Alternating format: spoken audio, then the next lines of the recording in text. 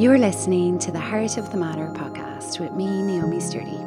This podcast is aiming to have discussions and conversations on yoga, society shifts and changes, mental health, physical health, creativity, careers, and life. This Irish podcast aims to dig deeper and get to the heart of the matter on who we are and why we are doing what we are doing.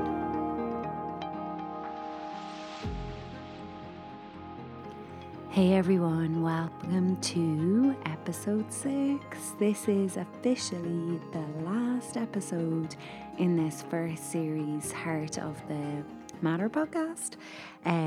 So before I jump into describing this week's episode, I am actually recording this a day or two earlier than I'm going to release because I'm starting the teacher training, the Art of Teaching Spring 2019 tomorrow, and I kind of realised I'm not going to have enough time to focus on this and record it, so I'm doing it now. So the last week or a few days for me have been major self-care time because, you know, each year that I've gone into the teacher training, it's a situation where it demands a high level of focus and concentration and intensity, in a sense of being very involved in the process. And every year it's sort of a time where I can't really do much else in terms of creative output. I'm kind of jump into the teacher training. So yeah, I make sure the days leading up that I kind of just step back a little, slow down a little in my pace, and kind of have a feeling of just nourishing and doing what I need to do so that I can be on the teacher training in full force and get into that. So I am recording this now. This is part of my self-care, so I don't have to worry about it in a couple of days. And I kind of feel like that ties in a little bit with what I chat with Lou, because we talk a lot about women's health, women's sort of specific needs in yoga and in life in general. And Lou is a really, really experienced teacher in this area, and it was really fascinating to hear her perspectives and experiences in working with women. So yeah, part of what we chat about is how, you know, at a certain point, if we keep pushing ourselves or keep with a fast-paced life or exercise or kind of go with everything, at a certain point, you know, cracks start to appear and we kind of leave ourselves a little open to, you know, maybe repercussions of that kind of patterning. So yeah, self-care is mega important for women and men, and kind of tuning in to our natural cycles and our needs and what we should sort of do to be kind and care for ourselves. So yeah, that's one aspect of what I chat with Lou. And then as this is the last episode in this first series, I, as always, would absolutely love to hear your thoughts. So if you want to press pause right now, and maybe before listening to the chat with Lou, you could send me a message or pop me an email. I got some lovely emails this week, which was really great to hear what people think. So thank you to those people who got in touch. And then you can always rate and review on iTunes. And in terms of anything else, I will catch you on the other side, and enjoy this chat with Lou Horgan. Okay. Good morning. Oh, well, I guess it's afternoon, Lou. Good morning, afternoon. Thank you for inviting me into your lovely home. Oh, thank you. And I guess to start, I know that you're a yoga teacher, but maybe if you briefly describe what kind of teaching you're involved in at the moment. Okay. Well, I suppose I'm teaching my practice, It's so personal, and yet it's not personal at all, because you then find that we all have the same struggles.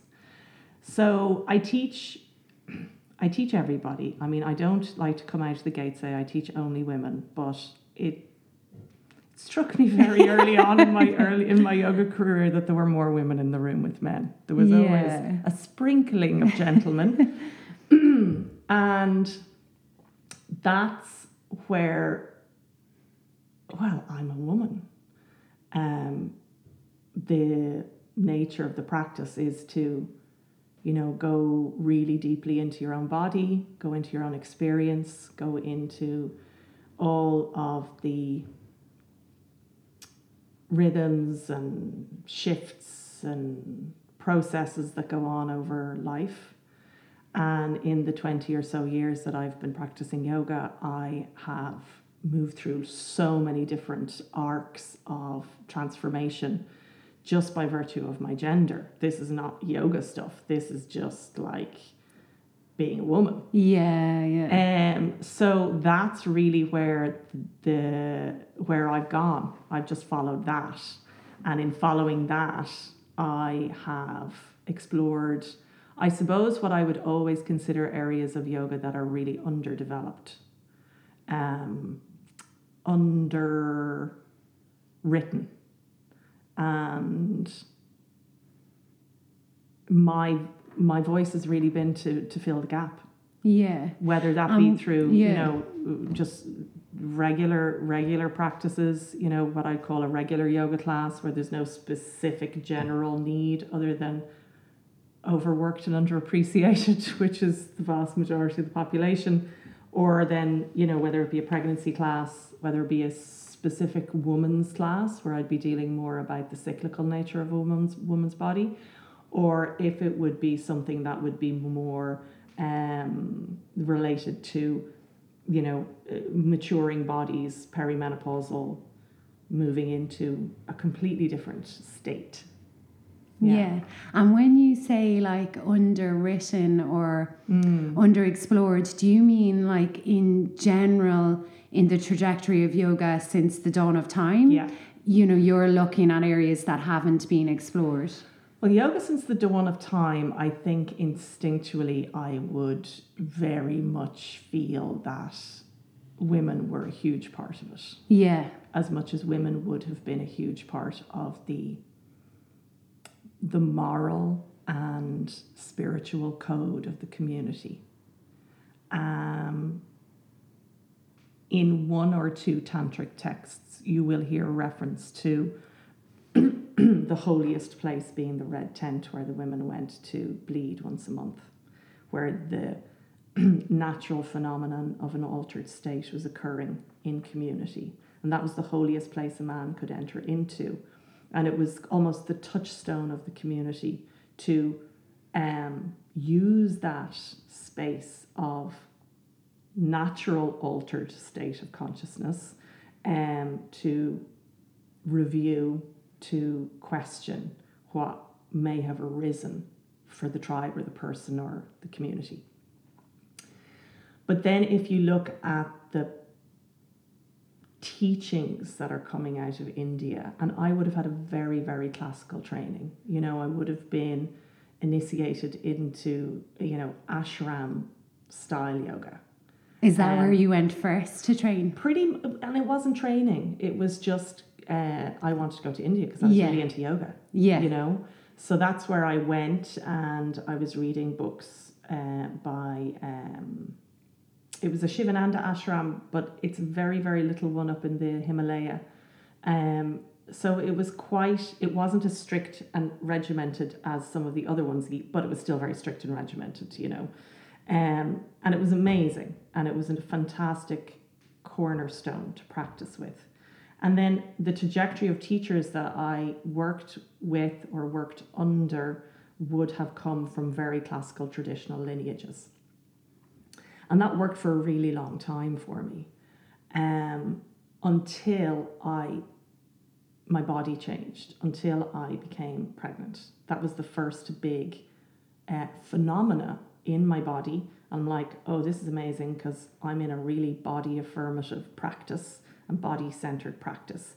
Yet there was nothing available to me. And the only kind of headline I'd ever been given in the,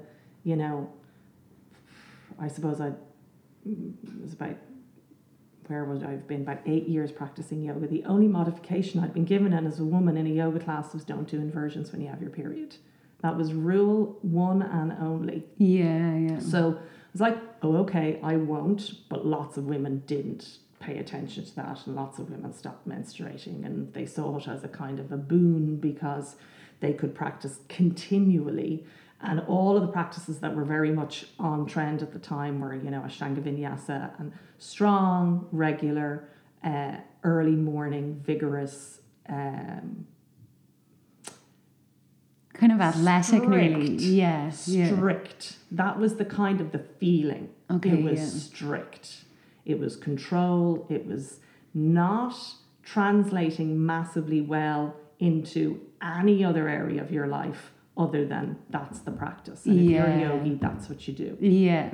So I had a moment when I was in a big training over in the UK with my teacher at the time, and I had 2 babies, and I had just left my youngest to go to the training, and I was still feeding her, and I got maybe 2 or 3 of my first periods after birth.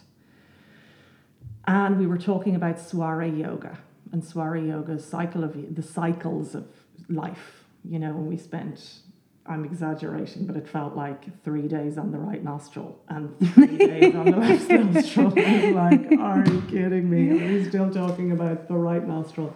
And the foot that lands to the floor in the morning to express the dominant nostril, and the foot that walks out the door in the morning to express the dominant nostril, and how you harness the energy of the dominant nostril, and on and on and on and on. We went into cycles and cycles.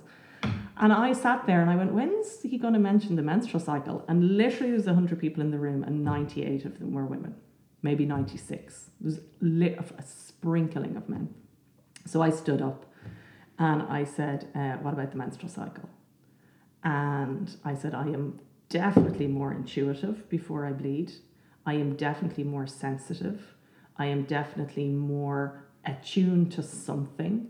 And I'm not quite sure what it is, but it's there. And I watched, as I spoke, all these heads nodding in the room. All these women going, yeah. And I said, I'm definitely more energized at different times of the cycle. And this was just my own observation. And my teacher at the time, who came from a lineage, a 4,000-year-old lineage, they could trace the lineage for 4,000 years, exclusively, as far as they were concerned, men only lineage. This kind of patriarchal, you couldn't get more old school patriarchy if you went out to Royal Dublin Golf Course and tried to find an older boys club. And he looked at me and went, well, I can't really speak to that, other than to say classically, you ovulate on the full moon and you bleed on the black moon if you're really living in harmony with nature. And I was like, okay. I said, but if you're telling me the root chakra in women is the cervix, what happens when that opens to 10 centimeters? What happens when the gate opens in her psyche? I can't speak to that. I was like, okay. So I sat down and I was devastated. And a woman turned to me and she went, are you satisfied with those answers? And I said, no. And she went, I'm not either. And then at the break, I talked to another woman who was so devastated by it that we ended up bawling, crying, the two of us. And I left that teacher and I was really angry.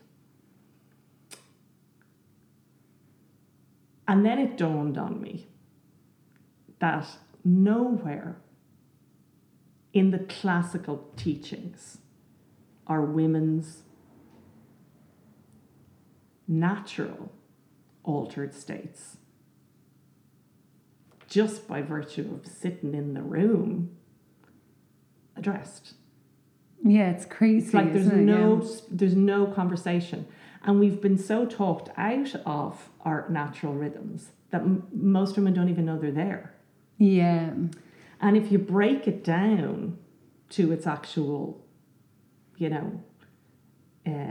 biology, when a woman becomes pregnant, she no longer menstruates because that menstrual blood is making a human being. So we're all made out of menstrual blood. We're all made out of blood.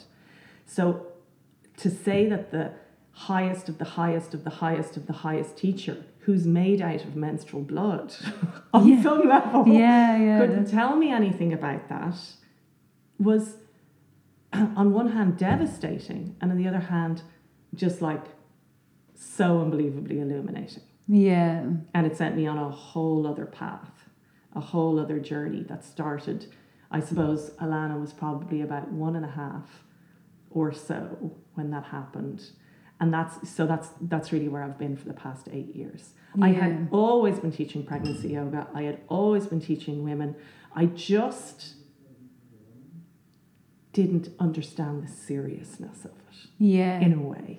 Do you think that there was women featured or included before it got eliminated? I think so. Yeah. I think those ancient you see, I think also women's tradition is oral. We speak, we talk. We're not scribes. We tend not to write it down as much. We, I believe, would have passed it from grandmother to mother, mother to daughter, sister to aunt. That's just the way of the feminine. It's more expressive. It's more embodied and communicative. And I think somewhere along the way, that was considered less than. Yeah. And it's the men began to write it down. And because it was written, it took on more weight and more substance as far as...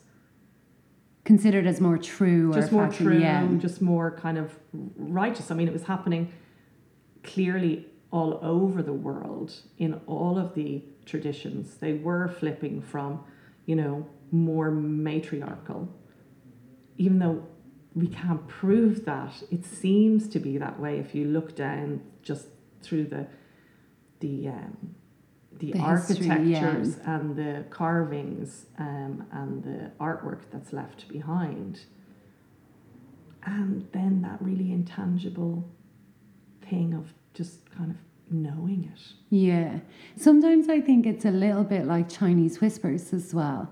Like when I was in India, the place where I spent a long time was kind of like a family ashram. And the lady there, so there was a couple who had started the ashram and the facility for people to learn, and then their son had kind of taken the helm when I went there.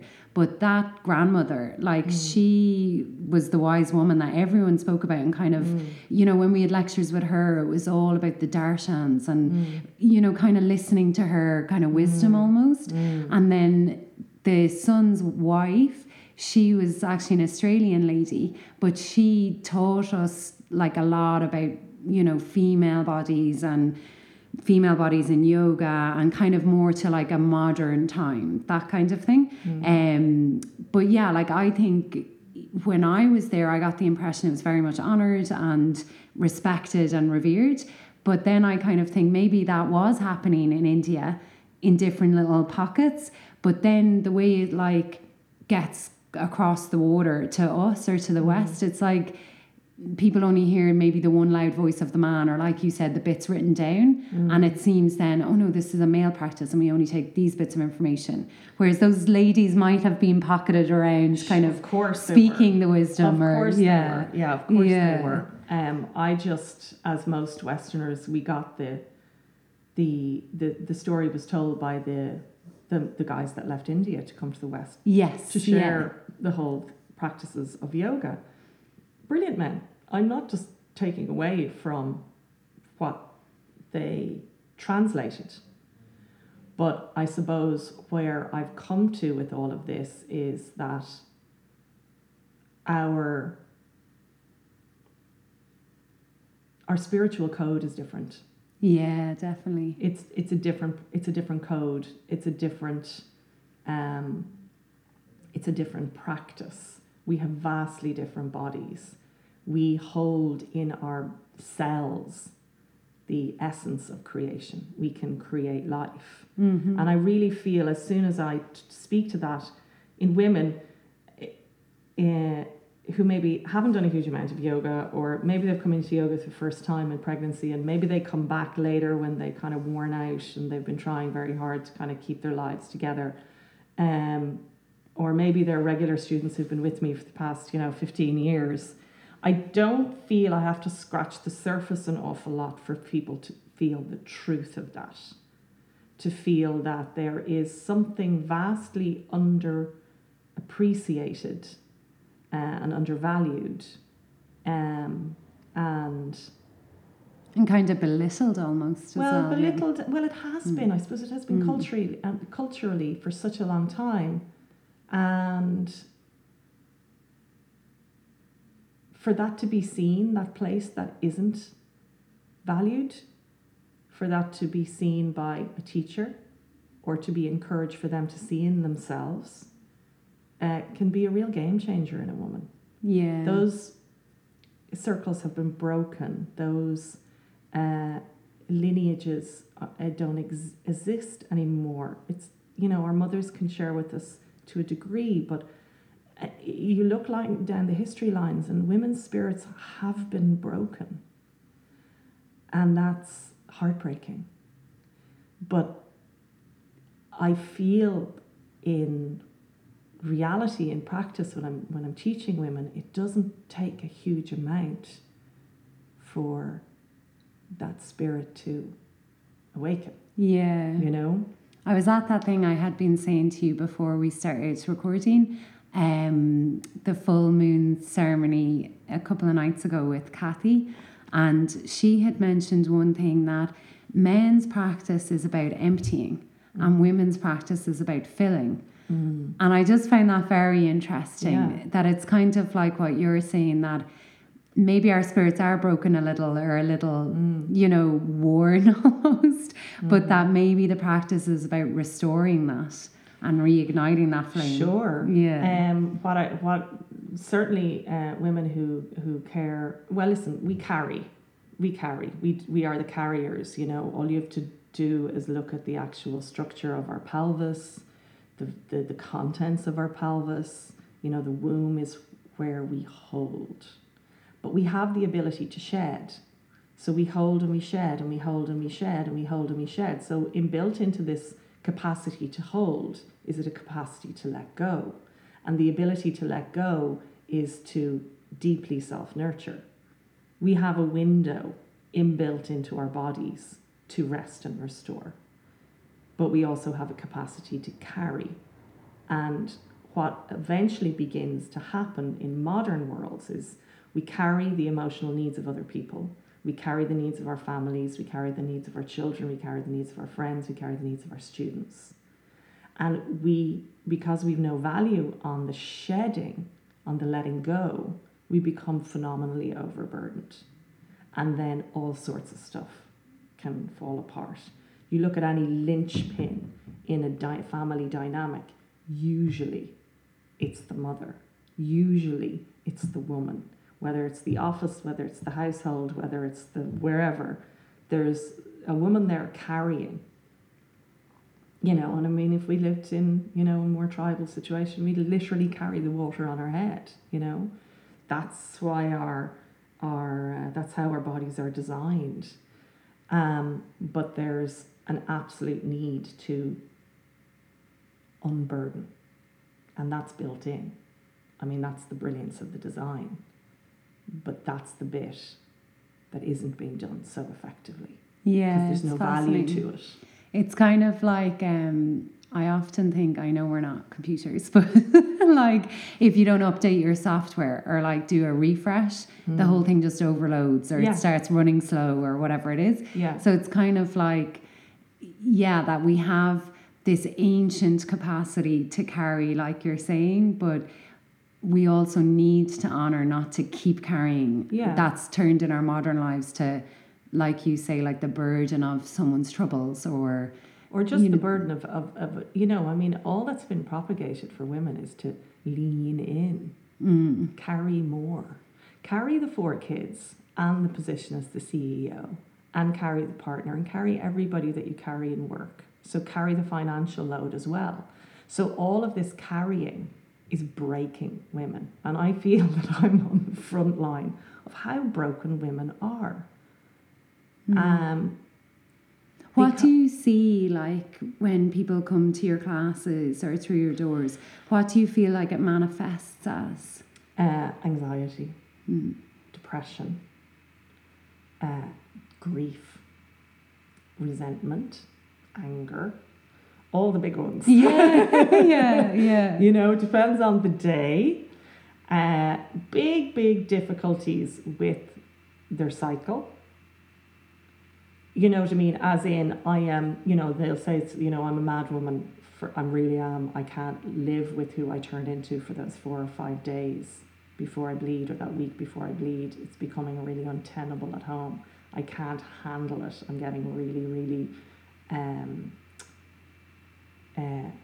angry at everybody, irritated by everybody. But that's just a reflection of how more you need to step away from everyone who's irritating you. You're supposed to feel irritated by them. That's the cue. Get out. Walk away. You don't have to leave home for 5 days every month, but you need to start making gestures towards yourself. And the vast majority of women who come to me for the first time, and this is why I suppose I've such a huge pool of women over the years, because there's been so many people through pregnancy yoga classes with me. And that's constantly turning over, constantly, obviously, by virtue of it. You graduate after 9 months, and then you're gone, and someone else comes in. And the pregnancy thing is really interesting because over the arc of time that I've been doing it, I've seen nothing but women get busier. Women's lives get busier. And the attainment of this, like, perfectness. And it's like this cross that we're crucifying ourselves on. Have to go to my pregnancy yoga, and have to, and I have to do this, and I have to be fine, and I have to also grow a baby, and I also, and it's the undervalue. It all comes down to underappreciated and undervalued. That's really undervalued. And I feel like, it's like as well with the narrative of women's empowerment, which is great. The dark side of it is a little do more things. Well, it's do more, and it's become such a long time since we've had a voice that we have believed. We believe the propaganda that anything that's instinctually, inherently feminine is weak. So to need to lie down, to need to rest, to need, not that they're inherently feminine, everybody needs to do that, but to self-nurture, to be emotional, to be instinctual, intuitive. All of those things we kind of poo-poo in ourselves as weaknesses. Oh, I'm so emotional. Lots and lots of times I always check in with people at the beginning of class, how are you doing? And the amount of women who just cry in that moment, they just well up and they cry because there's such a backlog of emotion that's being, suppressed and held down just to keep the front up. Because the front well, the preferred social norm is an emotional numbness, you know, that terrain of fine.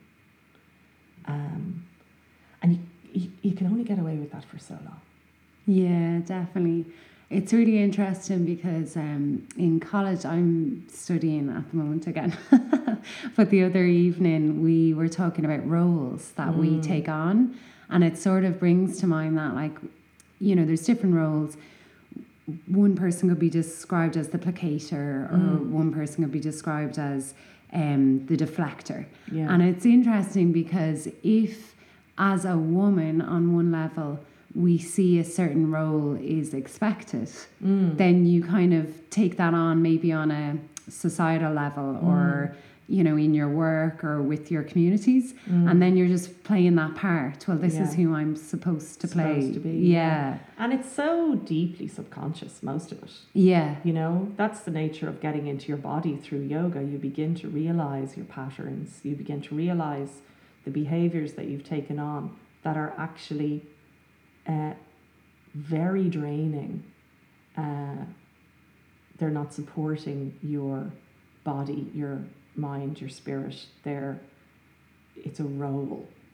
But the one thing I like to point out to women is we do have a natural capacity to be very patient and inclusive and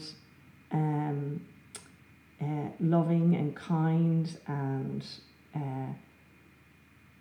it's also built into the cycle. You know, that ovulatory energy is very fertile, and in that fertile time, it's very well. Like, I suppose I often say, you know, the world likes ovulation woman because you're at your most estrogen, the carer. You know, you are very patient and you are very understanding, and nothing's a problem, and you are more likely to be nice, and you are in that fertile feeling in your body. So there's a sexiness there, and there's kind of feeling good and feeling kind of like I can take on the world and nothing's a problem. And sure, I'll do that. No problem, send your kids over to me. And yeah, that's fine. I'm coming on Saturday night. I am there with bells on. All that stuff is much, much, much more lubricated. You know, it's kind of, it flows more.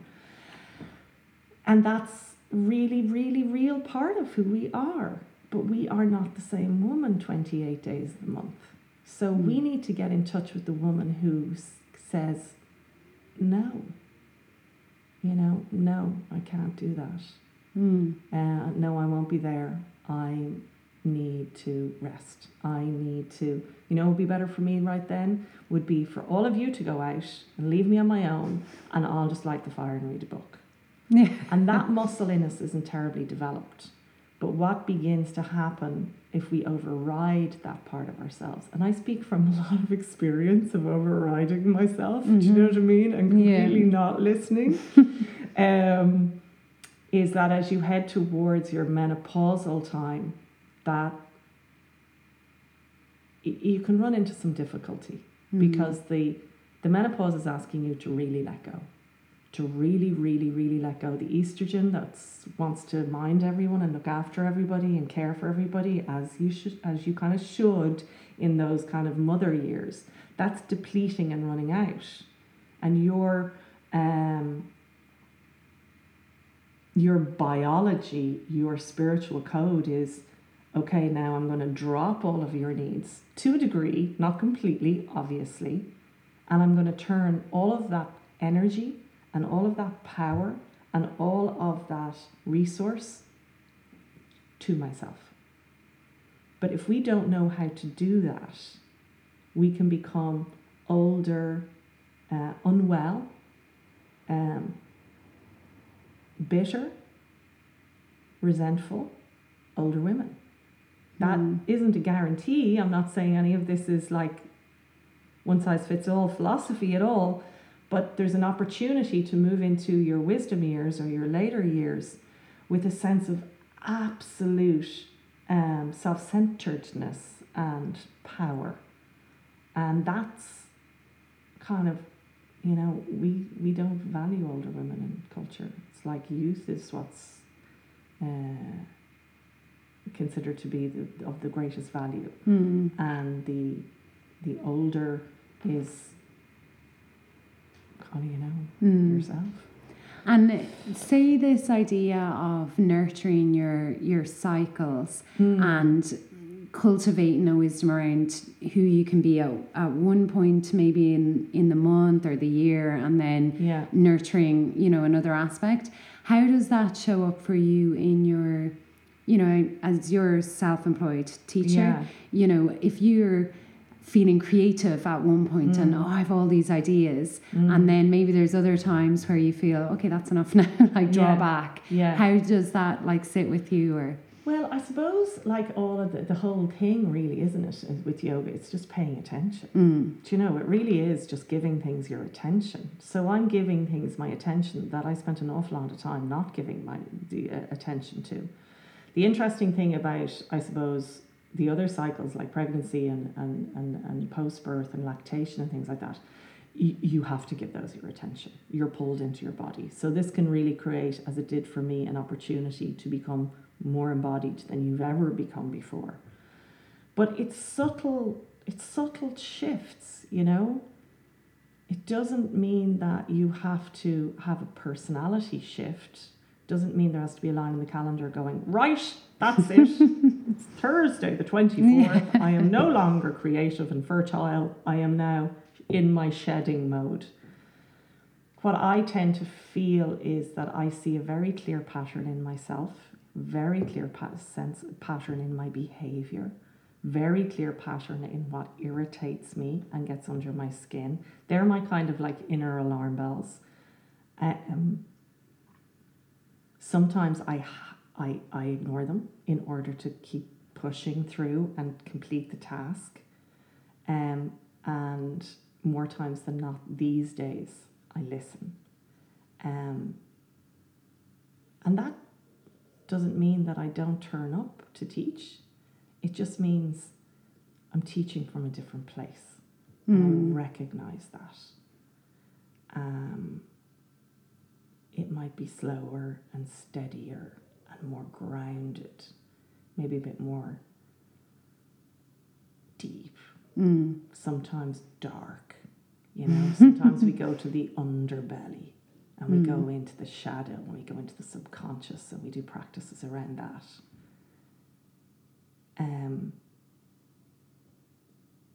So I suppose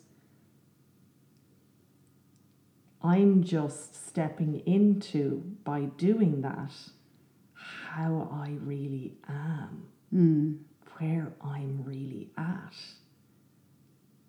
as opposed to being chirpy and lovely all the time as a teacher, which I like to think that I'm, pretty pleasant.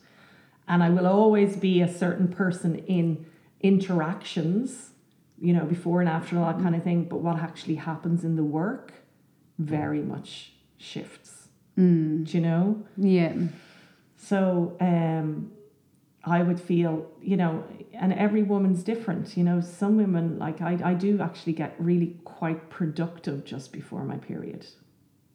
And it takes me by surprise every single time. I'm flashing through everything. Yeah. Getting this stuff done. It's almost like my last little hurrah. So I can go, oh yeah, look at that. Oh, that's why I was so productive over the past few days. Now I have an opportunity to just not completely, but turn in as best I can while still being in the world, Yeah, and I think it's a fine line. It is. It's a fine line. It's very, very, very, very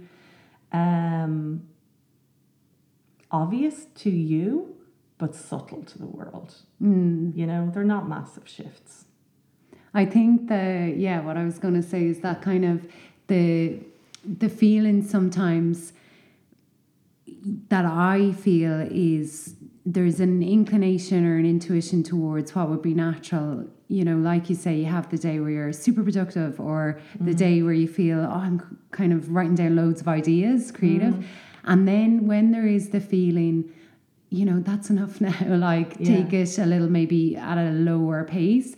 I suppose what sometimes can happen for me is a worry of, oh, like I'm not getting what I was supposed to get done that day or something like that. And that's where I have to watch, you know, that like kind of almost like secondary feeling to what you're naturally feeling. Yeah. Total. I mean, override. Mind says you should. Body says maybe not.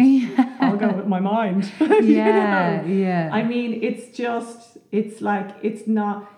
like that Buddhist phrase is the practice is starting over.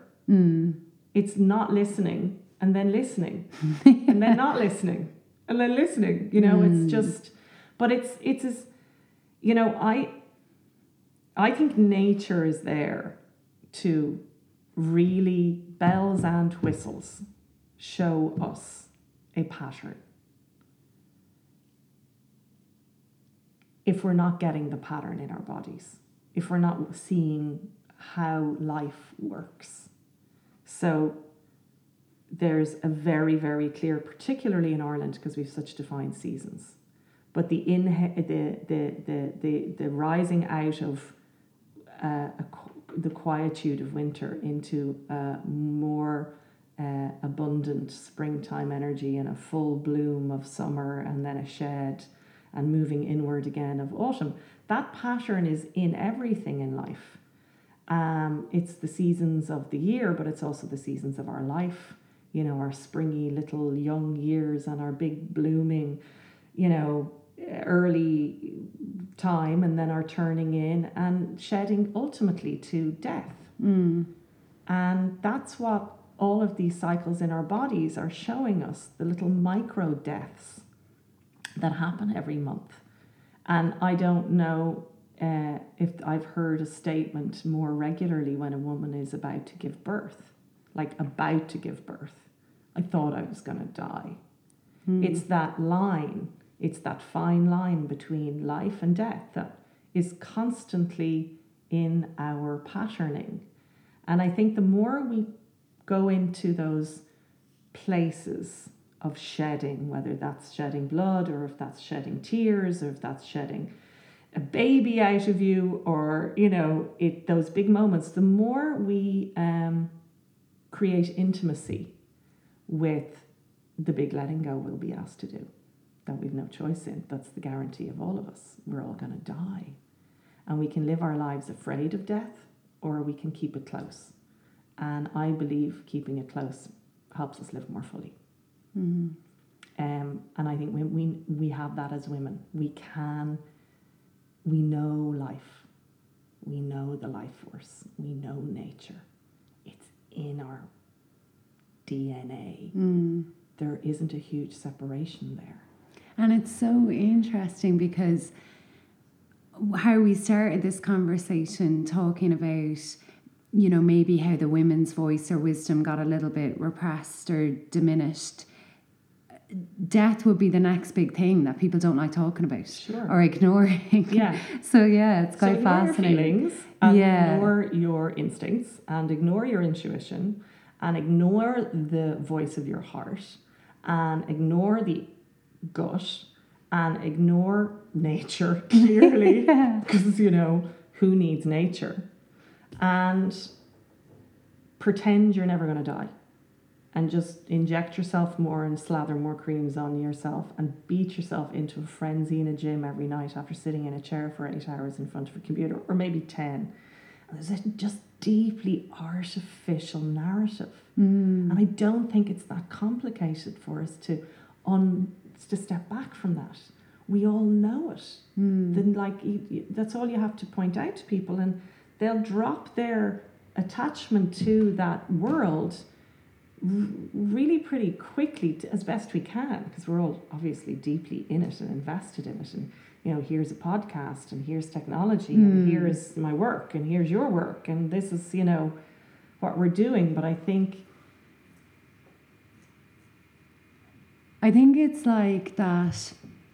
My feeling about it would be that in that is, you know, death's a sort of an unknown and uncontrollable, and the emotions or intuition, like that's kind of an unknown or an uncontrollable. It's not as fixed as logical thought would be. And in those realms there's just so much fear around it, because I can't hold on to that, and I can't make it be the exact same tomorrow. And that's where I think the resistance builds up for women and men, that don't want to go there, want to just keep things linear and logical. And the way you're describing that, it doesn't take long when you allow someone to maybe feel a sense of it. I always say when I'm teaching, in some way it's like we're connecting to something new, but at the same time it's very familiar. Like, it's not like, oh, what is this? I think most people get a feeling of, like, maybe after one session or 2 sessions or a day experience or whatever, oh yeah, that feels right, or that feels very natural. It's fascinating. Oh, absolutely. I mean, we all know truth when we feel it, or we hear it, or we're around it. It's truth. There's no but at the end of it. And however this whole shift in the power dynamic on the planet is going to play out, I do believe Western women have a really big role. I have my difficulties with long-standing male lineages, but I do agree with the Dalai Lama. Western women will save the world, and we'll be okay. Don't know about everyone else. It's like, I don't know about everyone else. I mean, I do know that we are a very, very, very small minority of women on the planet. That's the thing, though. We're 20%, and we're the safest women in the world, but we're not safe at all. You just look at the numbers as to what women deal with, as far as domestic violence, sexual violence. Those numbers are 1 in 4. They're 1 in 3 in other parts of the world. They're 1 in 2 in other parts of the world. That fundamental feeling of being safe is central to how everything else is. Everything is built on that platform. That's your root chakra. That's the base. That's the very beginning. And all of the denial of emotion and instinct and intuition and all of those things that come to us naturally have really devastated something in us. But it's really devastated something in men. Sometimes even more so, I think.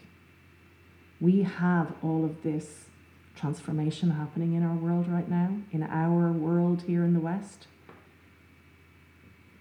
So everything, in a way, I was just saying to Kitty there recently, it's like everything's a bonus. It's like, look at that, we got the vote, woohoo!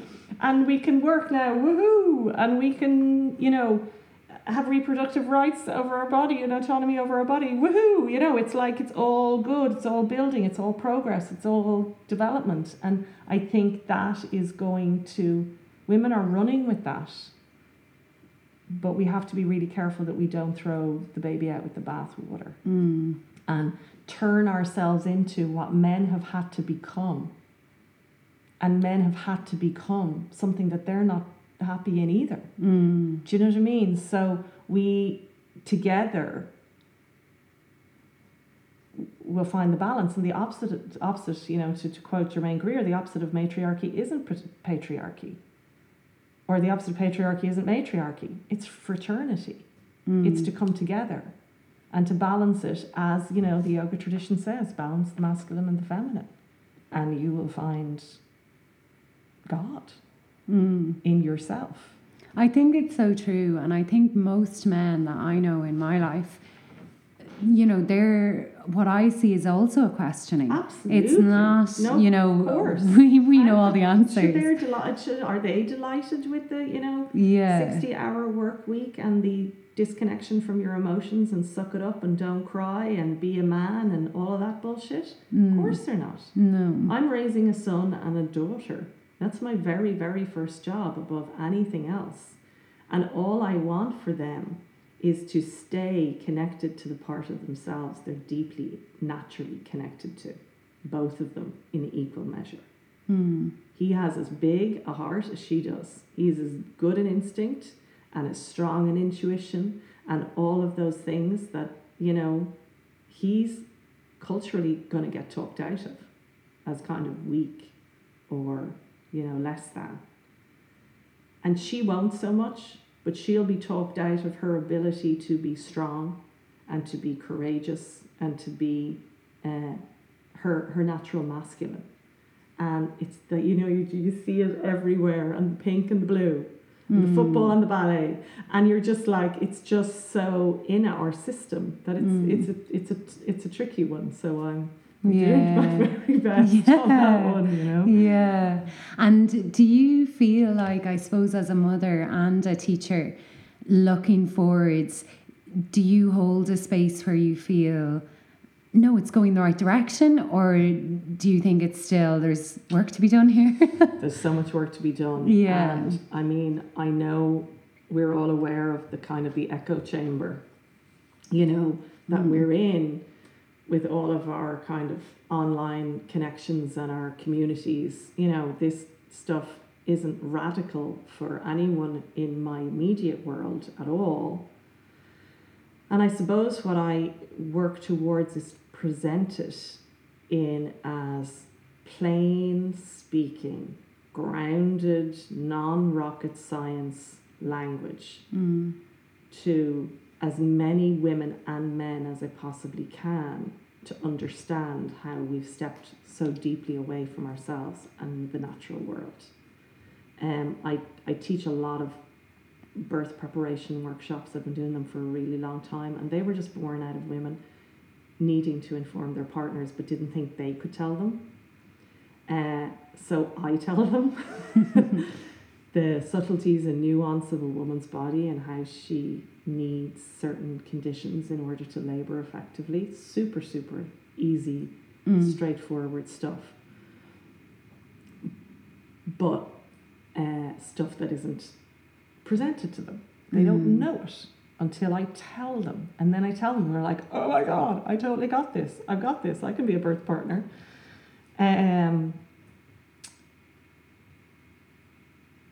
So I suppose it's that thing of one by one and, you know, person by person and woman by woman. But I do think by affecting a woman positively, everyone she carries is affected positively. That natural ripple out from her is, I think, natural order. That's how it is. You know, everyone she touches, you know, if a woman has a really positive birth experience, it transforms that family. Like, transforms the child because they've had a positive birth experience, transforms them gelling as a unit because she has been connected to a power in herself that creates confidence. And by feeling confident in herself, she becomes a fiercely confident, protective mother. Brilliant. Everybody wins. And that ripples out. You know, all of the big change I see happening around me, like really big change, comes from lots of, you know, broken-hearted mothers sneaking, you know, cannabis oil into the country because her epileptic child needs it. And next thing you know, there's legislation from the woman, you know, a girlfriend who has a deeply, deeply autistic child, and she fights every single day for that child and has created system changes. I see these women on the front line, out of broken-heartedness, transforming political structures. But it's that energy. Marianne Williamson said it very recently. I went to see her speak. She said, that's the energy that's going to change the world. That fierce, protective mother bear energy that just says, no, you know, that's not okay. And if we rose up from that place collectively on behalf of our environment, who knows what could happen? Because I think that's nature herself speaking. Yeah, definitely. You know, through Yeah. the feminine. And we're sparked into that power every month. It's like the little immersion goes off in you. It's like, and then massively through childbirth and motherhood. And then again in the perimenopausal time. And our culture has created, or our medical system has created, abilities to numb all of those processes out. You just take the contraceptive pill so you don't have to have your period, and you just take the epidural so you won't have to feel the power of birth, and you just get onto the HRT. So you can maintain a pleasant, nice, beautiful, responsive woman who'll just be the same person as she was reared to be for her whole life. And she'll miss out on the signals to create a true reflection of who she is. And we're not so good with the true reflection of what women are, because very recent time here in Ireland particularly is we don't handle angry women very well, you know. Well, I've been an angry woman, so I know all about that. Have you been an angry woman? But it's interesting because you'd said that, you know, there's that perspective of, you know, with your daughter and your son, that with your daughter, that kind of strong aspect to her, courageous, might get talked out, or, you know, and I've felt that so many times, or where you are strong, it's misinterpreted as you've no feelings. Yes. That's even worse. And it's so, I think it's so deeply harmful when you're accused of that, because to be strong or assertive doesn't necessarily mean, oh, I feel nothing, I'm robotic. It's not, I suppose it's not the usual. And we have to think of where our mothers and our grandmothers were on all of this line. It's, you know,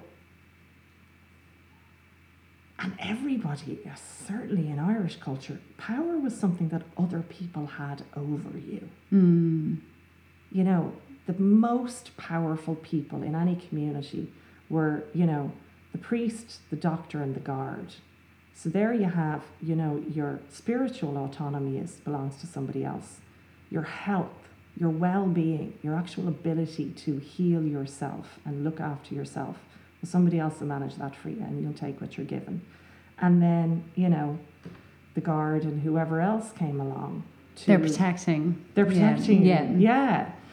So it's like, it is, it's fascinating. No surprise that we're here, you know what I mean? But it's only a very, very short space of time that we have to kind of backpedal, particularly in Ireland, because we're such a flippin' natural, rebellious kind of people. We're, you know, we're very obedient on one hand.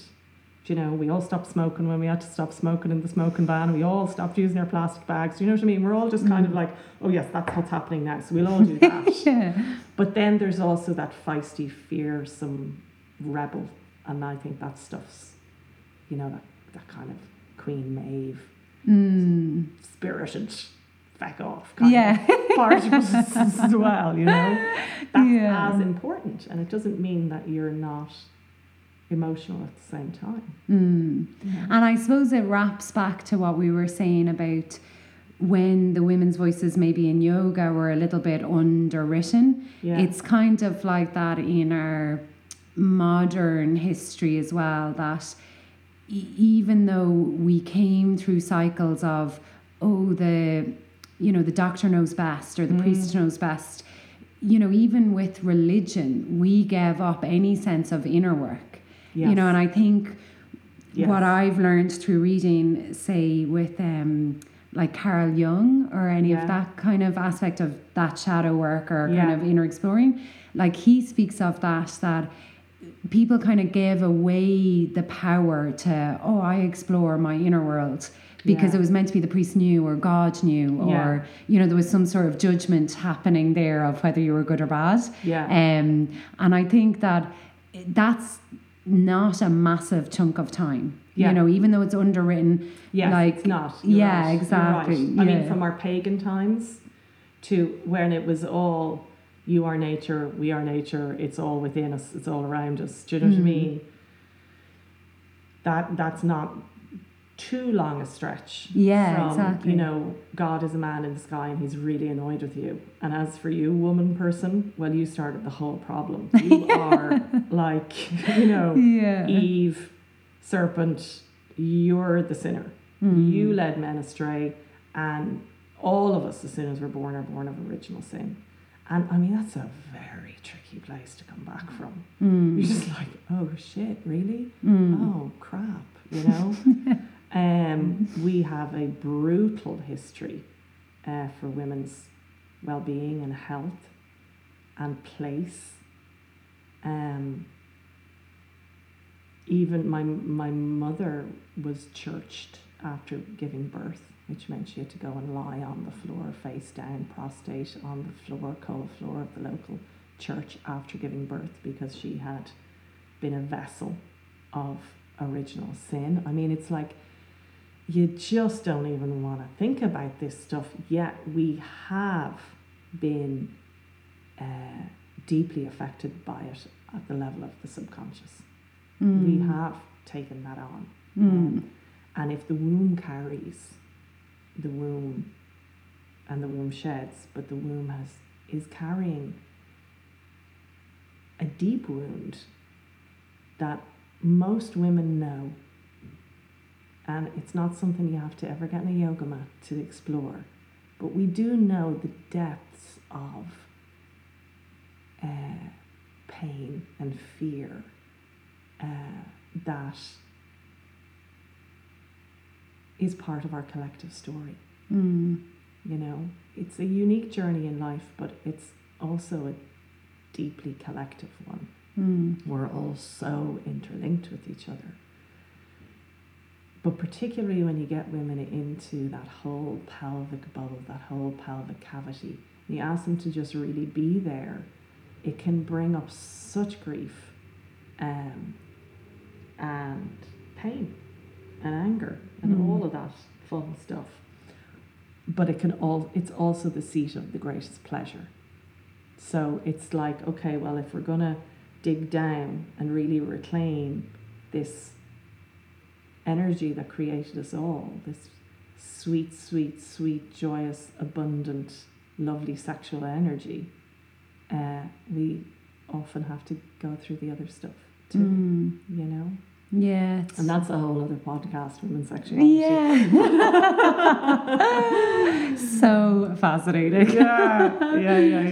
Well, it's all part of our sexual journey as women, you know? Yeah. I mean, ultimately, all of these rites of passage are parts of our sexual journey, so we can really stand in our power. And our power is our sexual power. It doesn't mean sex. It doesn't mean, you know, turning into some sort of leather-clad dominatrix by the time you're post-menopause. It just means owning and being in that creative life force. And the creative life force is the same as saying sexual energy as well, you know. It's all one and the same thing. Yeah, and it's such a shame, I think, when I was in those formative years, you know, coming through puberty, and when you would be learning all of this aspect of yourself, you know, it's sort of, I felt between me and my friends, when I look back now, we only kind of were concerned with, you know, what the boys thought. Yeah. Like, we didn't really think about, well, what do I feel? Or what am I drawn to? It was more, you know, we did maybe on a little level, but I think there was a huge amount of kind of, you're going around trying to impress and to like play up to and that kind of thing. Yeah. And I'm sure they were doing the same thing as well. But it's sort of not learning, all right, okay, I have a whole area to explore of wants and desires, and it's fascinating. Yeah. Again, you know, it's no surprise that we took on that role because we were always, from literally the story of Adam and Eve, we were responsible for men's sexuality. Do you know what I mean? We were the temptresses. So we either well, it depends, but you either use that. Well, in Ireland, you didn't use it, or else you got into serious trouble. Yeah, You know? yeah. You would just be labelled, and you'd be turned into something that you were not. So if you really kind of allowed yourself to feel and be excited and delighted with all of this hormonal stuff going on in your body as a young person, you were shamed. And then if you didn't, you were somehow frigid. Or weird, or outcast. Or what's wrong with you, you know? And that was it. It was like either, you were the one that was like, oh, we'd be telling stories. Have you? Yeah. And then it would be, and then, you were the other side of that is, you get name called or you get a reputation. Yeah. Like that was always the big fear. Don't get a reputation. Yeah. It's crazy. For sure. Instead of like, oh, we're all enjoying ourselves. Yeah. And nobody came out of that well. Women really didn't come out of it well. Yeah. Because there were places to be locked up if you, at certain times in our history, if you went too far down one avenue. Women were, whatever about having babies out of wedlock and all of that kind of thing, where you were definitely going to be locked up. But if a woman was in any way kind of confidently sexual, she was also locked up, or you could be by your dad. Yeah, it's mad. So going forwards into the year, have you any big exciting plans? Big exciting plans this year? I do actually. So I'm continuing with the women's yoga teacher training that I'm doing, which is so fulfilling. I'm loving it. It's like all of this stuff all wrapped up into an offering to people who are already teachers to kind of take it to the next place. And then I am going into the studio over Easter to record all of the prenatal work that I've done over the past 15 years or so. And I'm putting those all out in line. Because there comes a point where you're like, okay, I can only turn up and teach for so long.